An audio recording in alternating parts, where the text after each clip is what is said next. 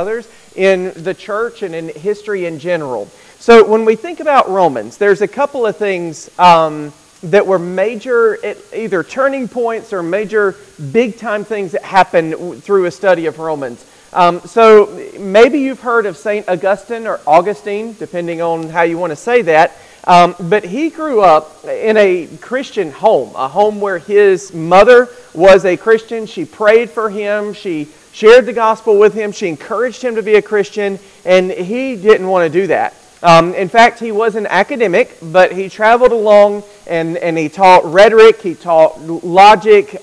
He lived a pretty rough life in terms of kind of like a party-style life. But when he was 32 years old, he come to the conclusion that he was not what God wanted him to be. So he began by, in the corner of his yard, just crying and weeping and asking, what should he do? What does God want him to do? And he heard a voice that was like a child that said, take and read, take and read.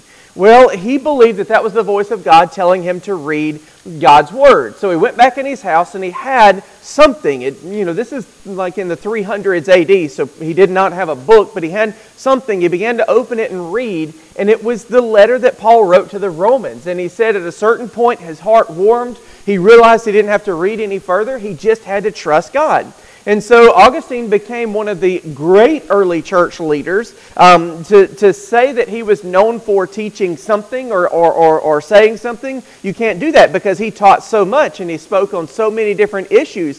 One of the things that Augustine dealt with is that there were lots and lots and lots of false teachers in the church at that time, and he kind of helped to present the orthodox or the single message of the church. So he really helped to kind of establish that. 100 years later, an Augustinian monk named Martin Luther was charged with teaching the Scripture. He didn't even view himself really as a teacher. He was charged with teaching the Scripture, and so he was going to teach the book of Romans. Well, at that time, you really had to walk the party line of what the Catholic Church said the Bible means, but he got his hands on it in the original Greek and began to study it. And before you know it, he's preaching about a kind of salvation that doesn't come from the church, but it comes from faith in Jesus Christ. Well, we now call that the Protestant Reformation, and it was one of the most impactful changes that the church ever made. That is where Protestantism comes from. It changed literally the whole world at that time because the Catholic Church was the only accepted version of Christianity. Anything else and you were persecuted, and then the Protestant Reformation happens and it begins to change all those ideals, and it opened up the door for great thinkers that would eventually make things like America possible. There would be no America without the Protestant Reformation. There would be no free countries. Most likely you wouldn't have people thinking in terms of human rights if you did not have the Protestant Reformation. It is a very big deal. But we could go on and on about the different revivals and things that have occurred from the Protestant Reformation, or from the study of Romans in general. But the truth is, as we open this study, let's take it as if it's the first time we've studied it. Let's look at it as if we don't know anything about it. Let's look at it as if Augustine never wrote commentaries, and Martin Luther never wrote commentaries, and John Calvin never wrote commentaries, or even in this day, the people that have written commentaries that would be modern. Let's take it as if we are studying, as we are listening to the Apostle Paul as he speaks to the Romans. And so that's going to be the goal, is let's just open it and begin to study it.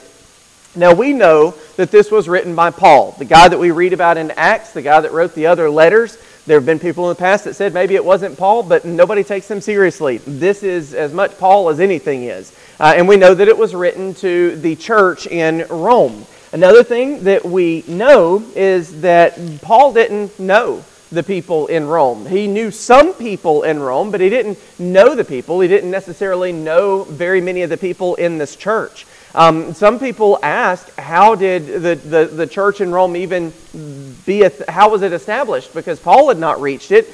Most of the other apostles at this time were focused in Israel. They weren't necessarily focused in global mission. So how did it happen?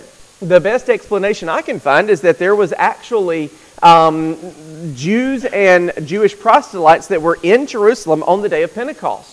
When the Holy Spirit came down upon the apostles, they went out and they began to preach. It says that 5,000 were saved and then a few thousand later, and it just kind of compounded that way. And it seems like maybe some of these Jews and proselytes were from Rome. They received the gospel, they received the Holy Spirit, they were discipled by the early apostles, and then they went back home to Rome, and there they established a church. That seems to be the most likely way that this happened. So then you ask yourself, if Paul doesn't know these people, why is he writing a letter to them? Well, Paul is always focused on the mission. He's focused on what is next. And for him, one of the things that's next is expanding the mission. He actually had visions of going to Spain. And so when he writes to the Romans, one, he's definitely introducing himself and his gospel, making sure that everybody knows what he's teaching even before he gets there. But he's probably also trying to develop a relationship with them so that they could be a new launching point for him to go even further. Most New Testament scholars believe he did make it as far as Spain. Now, when you think about in the first century, you got to look up what boats looked like. You got to look up what travel was like. You got to look up what the world was like and how difficult it would have been to go from one place to another. And you take a guy that was an Israelite. He spent time in Jerusalem. He spent time in Tarshish and Antioch and places over there in the Middle East. To think that this man may have traveled all the way to Spain sharing the gospel of Jesus Christ after having traveled previously to kill people that were talking about Jesus. This is a guy that lived quite a life. And so maybe it was also reaching out to the church at Rome, preparing them to kind of be the launching pad for that ministry as well. So what we do know is that Paul wrote this letter, and it explains the very essentials of Christianity, what we need to know about being a Christian. Not quite 100 years ago yet, but a good long while ago, there was a man named C.S. Lewis that wrote a book called Mere Christianity. And it was just that. It was an explanation of what is essential, what is necessary for Christianity. And this book of Romans is that for Paul. It is what you must know as a Christian. It is his gospel. It is what you must know. It is what the church must know. And so that's what we have before us. He wrote it somewhere between 54 and 59 AD. Most likely it was some of the time that he spent in Greece that he wrote it. So that means that he might have been sitting in the church of Corinth, which, they have their own greatest hits. But he might have been sitting there in the church of Corinth, and he sent this letter to the Romans at that time. He was preparing to go to Jerusalem.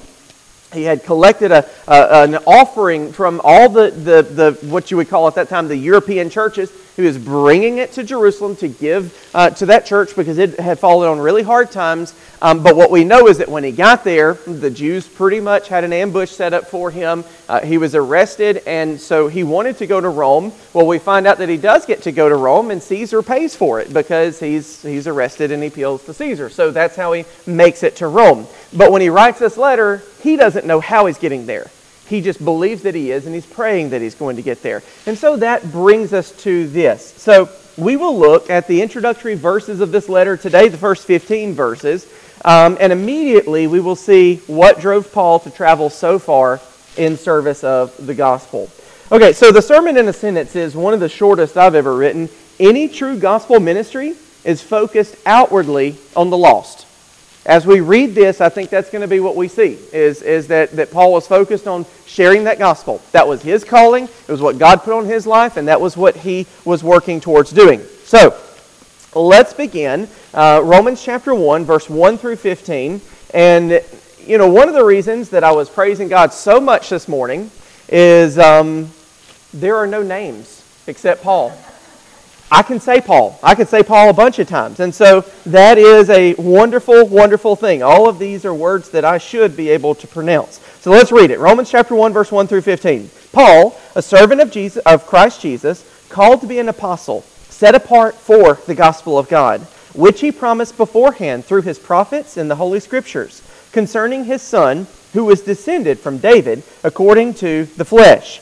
And he was declared to be the Son of God in power according to the Spirit of holiness by his resurrection from the dead, Jesus Christ our Lord, through whom we have received grace and apostleship to bring about the obedience of faith for the sake of his name among all the nations, including you who are called to belong to Jesus Christ. To all those in Rome who are loved by God and called to be saints, grace to you and peace from God our Father and the Lord Jesus Christ. First, I thank my God through Jesus Christ for all of you, because your faith is proclaimed in all the world. For God is my witness, whom I serve with my Spirit in the gospel of His Son, that without ceasing I mention you, always in my prayers, asking that somehow, by God's will, I may now at last succeed in coming to you. For I long to see you, that I may impart to you some spiritual gift to strengthen you. That is, that we may be mutually encouraged by each other's faith, both yours and mine. I do not want you to be unaware, brothers, that I have often intended to come to you, but thus far have been prevented, in order that I may reap some harvest among you, as well as among the rest of the Gentiles. I am under obligation, both to the Greeks and to barbarians, both to the wise and to the foolish. So I am eager to preach the gospel to you also who are in Rome. Okay, so first we're going to break this up into 2 points only. Paul and his gospel, and then the apostles' prayer. So first, Paul and his gospel. And as we begin to study this letter, we see that Paul briefly introduces himself, but he cannot describe himself without immediately proclaiming the gospel. That's just who he is and how he introduces himself. So he says, Paul, servant of Jesus Christ, called to be an apostle, set apart for the gospel of God. So before he finishes the first sentence about who he is, he's already talking about the gospel. Now he says that he's a servant of Jesus Christ. And that word in the original language, actually, if you use it in the Greek sense, it has to do with like the lowest form of slave. So not like a house servant or like a professional, because in Rome, some slaves were as like doctors and lawyers. Like they were educated, they were kind of high profile people, they just were slaves instead of free. But then there were also menial labor type slaves. This is the word that Paul uses, but if you actually look further back, the way that the Hebrews use that word refers to people like Moses and Abraham and David. So it refers to people who were just absolutely faithful, following after God. They gave him complete allegiance. It was an honorific. It was like a title, like many other titles that we might have, Mr. or Mrs. or Master. Well, servant of God was one of those honorific titles. And so when Paul says this, he says, I, Paul, a servant of Jesus Christ, called to be an apostle. Throughout all of Paul's teaching, one thing we see is that he believes every Christian is called. Paul specifically was called to be an apostle. Now, when we think about calling, there is a way that we say Jesus is calling, He's tenderly calling. We have a song where Jesus is calling to us. He is drawing us to Him.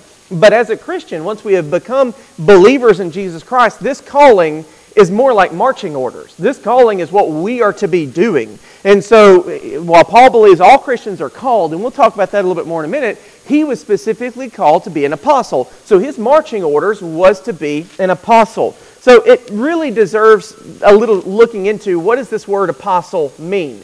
So when you look at it, the Hebrews had used this, the Israelites had used this word before the New Testament church was using it to refer to certain people. And these apostles of the Jewish religion were messengers from the Sanhedrin, but much more than that. They spoke with and acted with the authority of the Sanhedrin. They could marry, they could curse, they could perform any task that the Sanhedrin itself could do, even judges and passing sentences and things like that. So if they sent one from the Sanhedrin as an apostle, the best English word might be a proxy. And a proxy speaks with the very same authority and power as the sender. And so if that is the meaning of this word apostle, because sometimes it just means one sent. But if that's the meaning of this word, and it's used as a title also, so it probably goes more back to the Jewish way of thinking than the Roman way of thinking. So if that's the case, what Paul is saying is he is an apostle of Jesus Christ, meaning that he is sent by Jesus to speak for and act for Jesus. In other words, this apostle, when he speaks, and we save it this way, when he speaks, he's speaking Scripture. The deeds that he does, Jesus himself would have done the very same thing. So what we're seeing here is that Paul's saying, I am a messenger and I am a representative of Jesus Christ himself. Now, we might be used to that terminology, but we're probably not totally used to the idea that he is speaking as Jesus. He has the authority of Jesus as he acts in the office of apostle. Now, there are people that still claim to hold the office of apostle today. I would say probably not. Not from the sense of what Scripture means it here in a passage like this, because that seems to be a very special office that was ordained for the beginnings of the church to establish the church, and then from there you don't see a whole lot of apostleship after that particular point. So the apostles of Jesus were sent by Jesus to proclaim the words of Jesus and do the deeds of Jesus.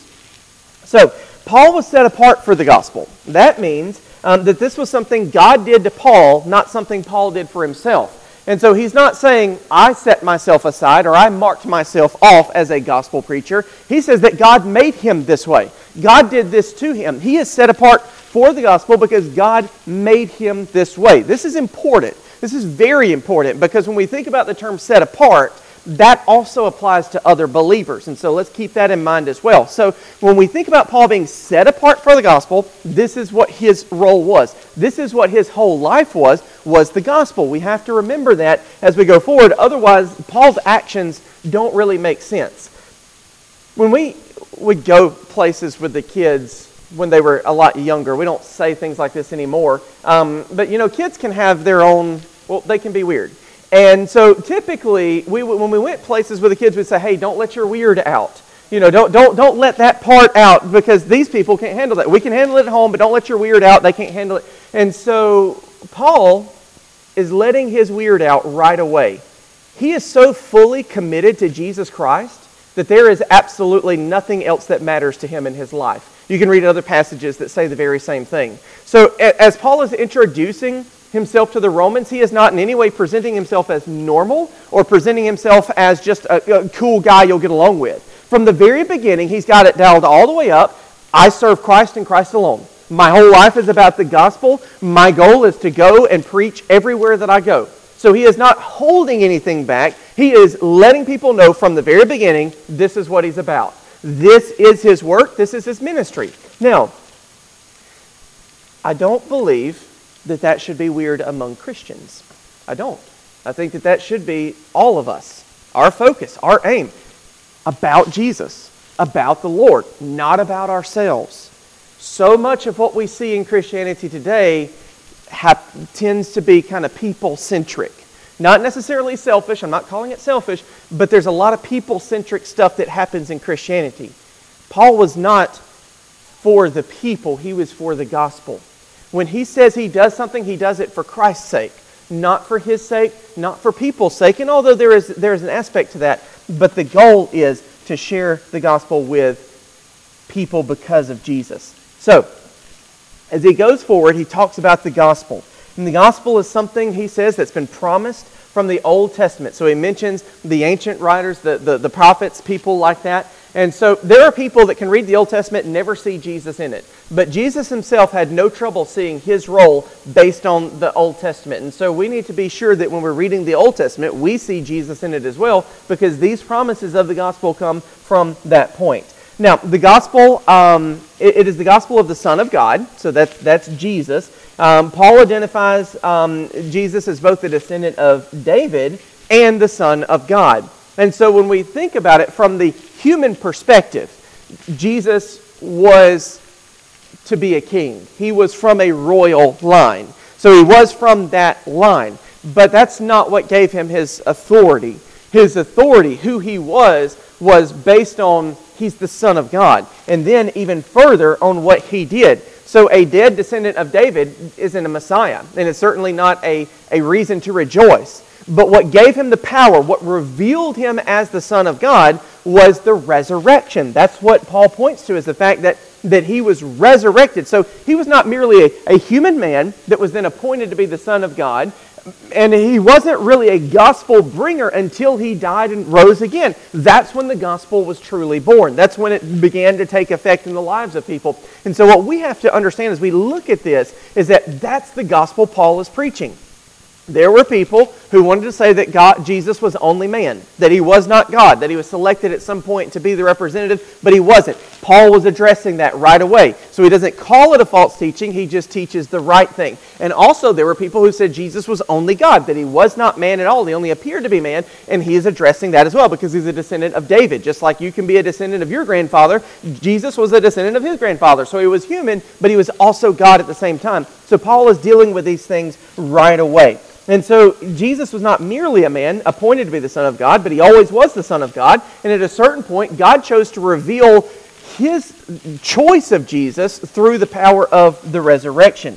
So Paul received his marching orders through Jesus Christ, which means that he was to go about preaching the gospel to bring about the obedience of faith. He believed that Jesus was sending him, that Jesus was telling him what to do, and that he should obey that. And then not only that, but what his message was to proclaim Jesus so that people would believe in Jesus, then they would be obedient and go out in faith and serve God. So for him it was a cycle, whereas he is obedient, he has faith, he is obedient, he serves, then people will have faith, they'll be obedient, and they will serve. That's the picture that he believed, and that's the kind of ministry that he was setting up.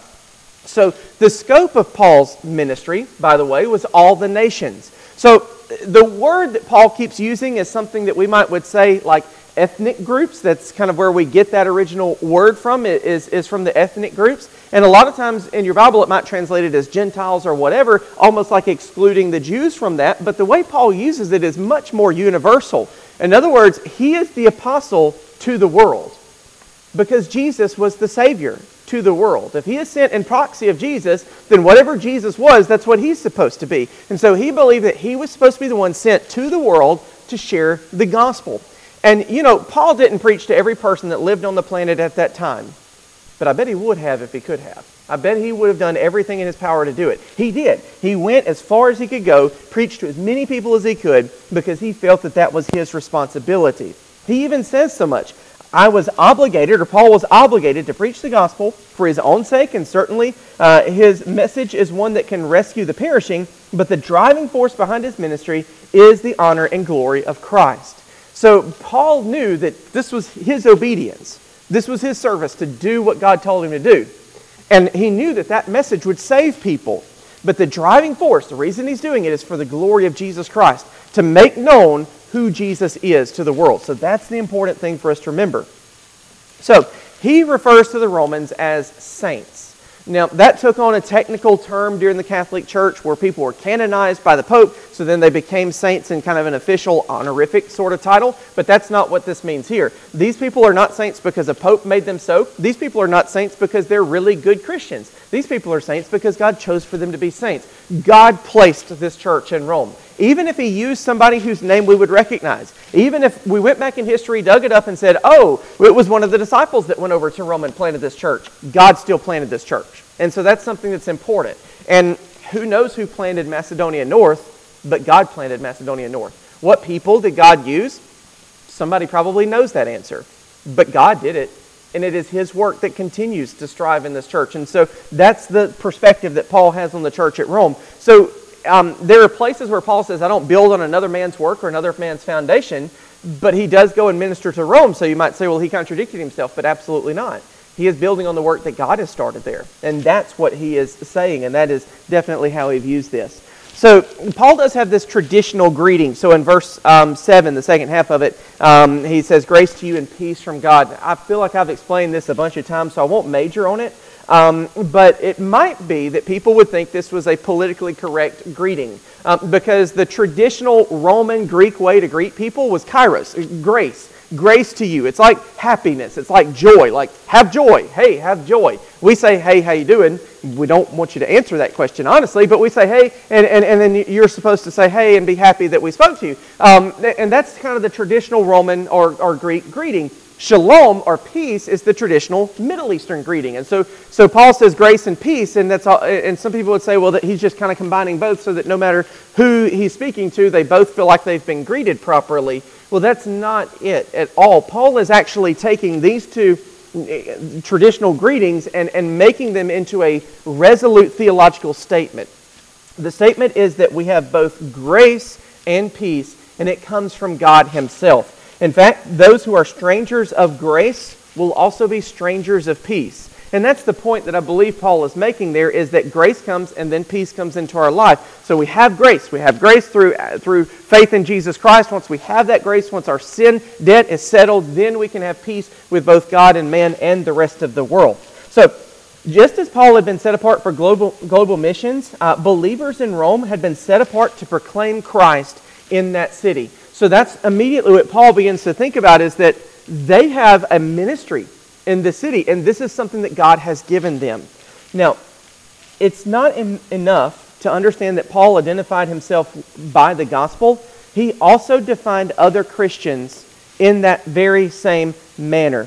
So when he thinks about other Christians as well, he thinks about them in terms of the gospel. In other words, when God saved a person, they became part of his plan for sharing the gospel.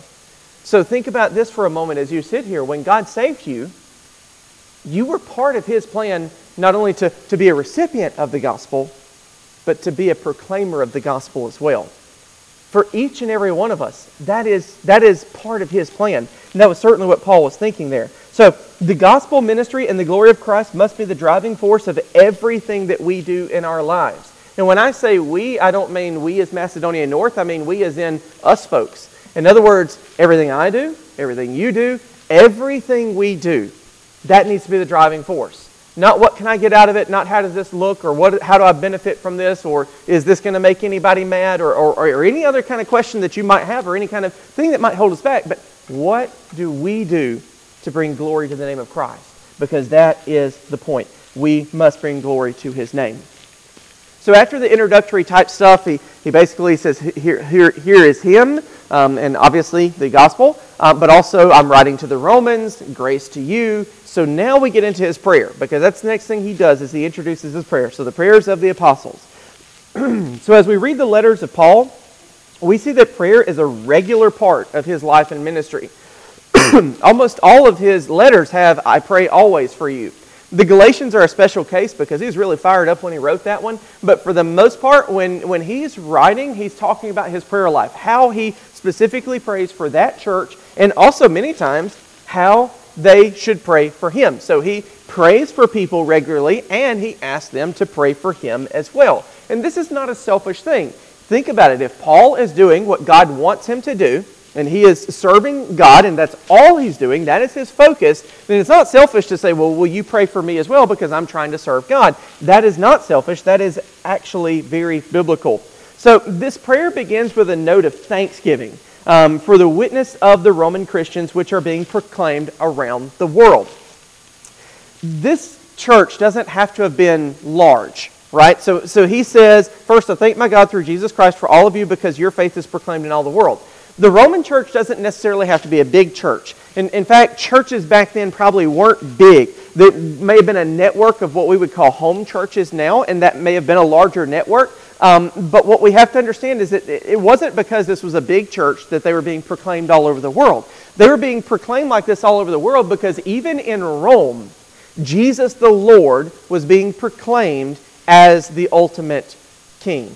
That's the important thing. So in Rome, you have to understand, this is in the height of Roman emperor worship. During this time, the Roman emperors were like deities to most people. They had emperor cults where they had to pinch incense and burn it for these emperors. Like, it was a very big deal at this time that there was not a higher power on earth than the emperor. But what Christians believe supersedes that of the emperor. The way that we view Jesus is higher than the emperor, and certainly the way that we view Jesus after he ascended into heaven and is seated at the right hand of God, far beyond anything that this world has, far beyond anything that could compare in this world. And so, even if they were a small gathering of people, their faith and their testimony reverberated through the entire empire because they're in Rome.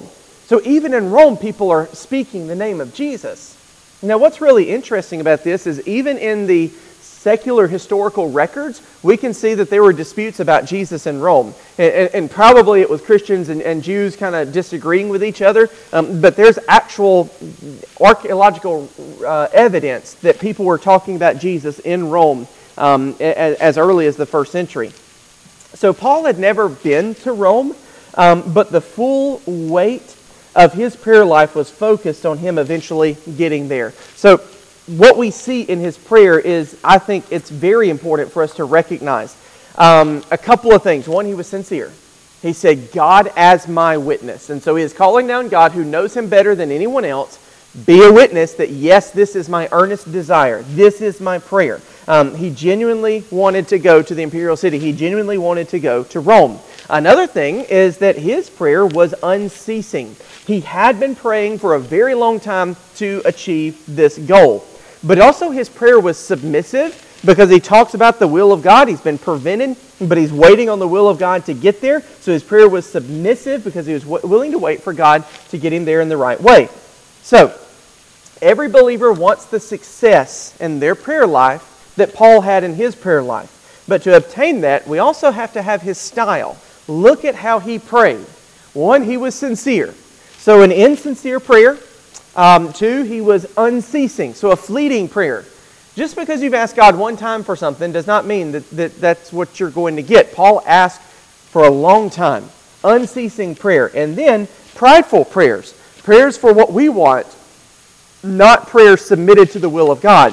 Those aren't heard or answered by the King of Glory. If we are going to be prayer warriors, we've got to get in line with the way that God wants to hear from us. In Sunday school this morning, we were looking at the 24 elders, and they had these bowls of the prayers of the saint. They poured it out, and it was a fragrant aroma.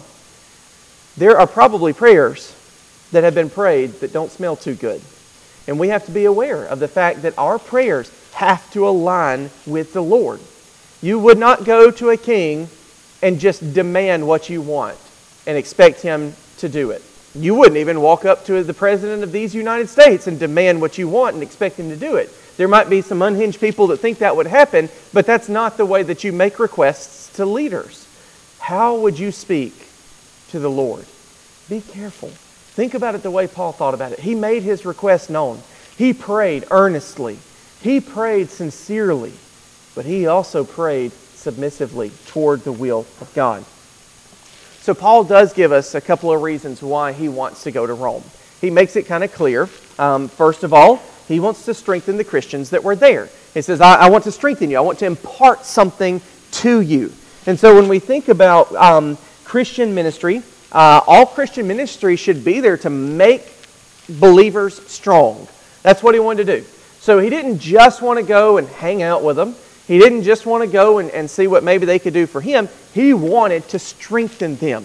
That should be the goal of Christian ministry. The second thing is that he wanted to receive strength from the Romans. Christianity is a community, and we strengthen each other by our faith and obedience. If you are trying to live the Christian life alone, you are robbing yourself of a lot of the strength and power that God intended for us to have when we are together. Our shared victories, our shared faith, even the times that we have to struggle and the times that we have to really endure, all of that testimony, as we bring it together, it is what gives us strength. And Paul knew that, and he wanted that in his visit to the Romans as well. But also, he wanted a harvest from the nations. Paul expected there to be results. He expected his trip to be productive, and a gospel ministry that does not expect to be productive will get exactly what it expects. In other words, we have to know that we are going to see results from God. We have to believe in Him that much. It's a lack of faith not to believe that God's going to do something. And we must believe that God is going to do something. So, Paul closes this portion of the letter, the kind of the introductory part, by stating that he has an obligation to all people. When he says the words barbarian, that was a sort of a technical term back then. Essentially, people that did not live within the scope of the Roman Empire were considered barbarians. So he's speaking the language of the Romans when he says this, and so the people that would have been in what we now know as Germany, even the people that would have been in what we now know as Spain and France, those kinds of areas, the Romans would have viewed them as barbarians at that particular time. And so Paul says everybody, Jews, Greeks, Romans, barbarians, everybody, he owes the gospel, and he expects a harvest among all of those people. So that is his obligation. That is what he expects to do. So he was eager to travel to the ends of the earth to obey the calling that God had placed on his life. And remember, this is not a calling where Jesus is saying, "Hey Adam, come do this." This is a calling of marching orders. This is what you will do, now do it.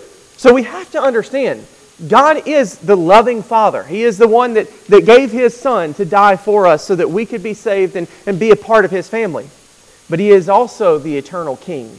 And so He will give orders, and we must obey those orders. So it's important for us to remember that the gospel imposes on all who receive it the debt of passing it to someone else.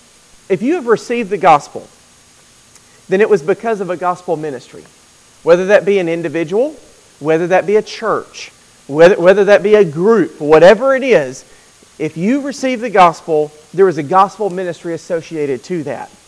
And when you came to Christ because of a gospel ministry, you receive the obligation to be a part of a gospel ministry. God may not be calling you to be the apostle to the nations. He may not be telling you to go everywhere. Many missionaries today go to a place. Paul tried to go to all the places.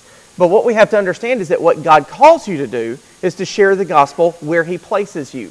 He might place you in some other nation. He might place you in Vincent. He might place you right where you are. But where you are obligated to share the gospel with people. That is the point. And I believe that's what Paul is trying to make clear from the very beginning. Here's what you get when you get Paul. You get somebody that's going to talk about the gospel. I can't even say my name. It's almost like his last name is gospel. He wants to make sure that everything about him is about the gospel. And so he makes that proclamation and makes it clear.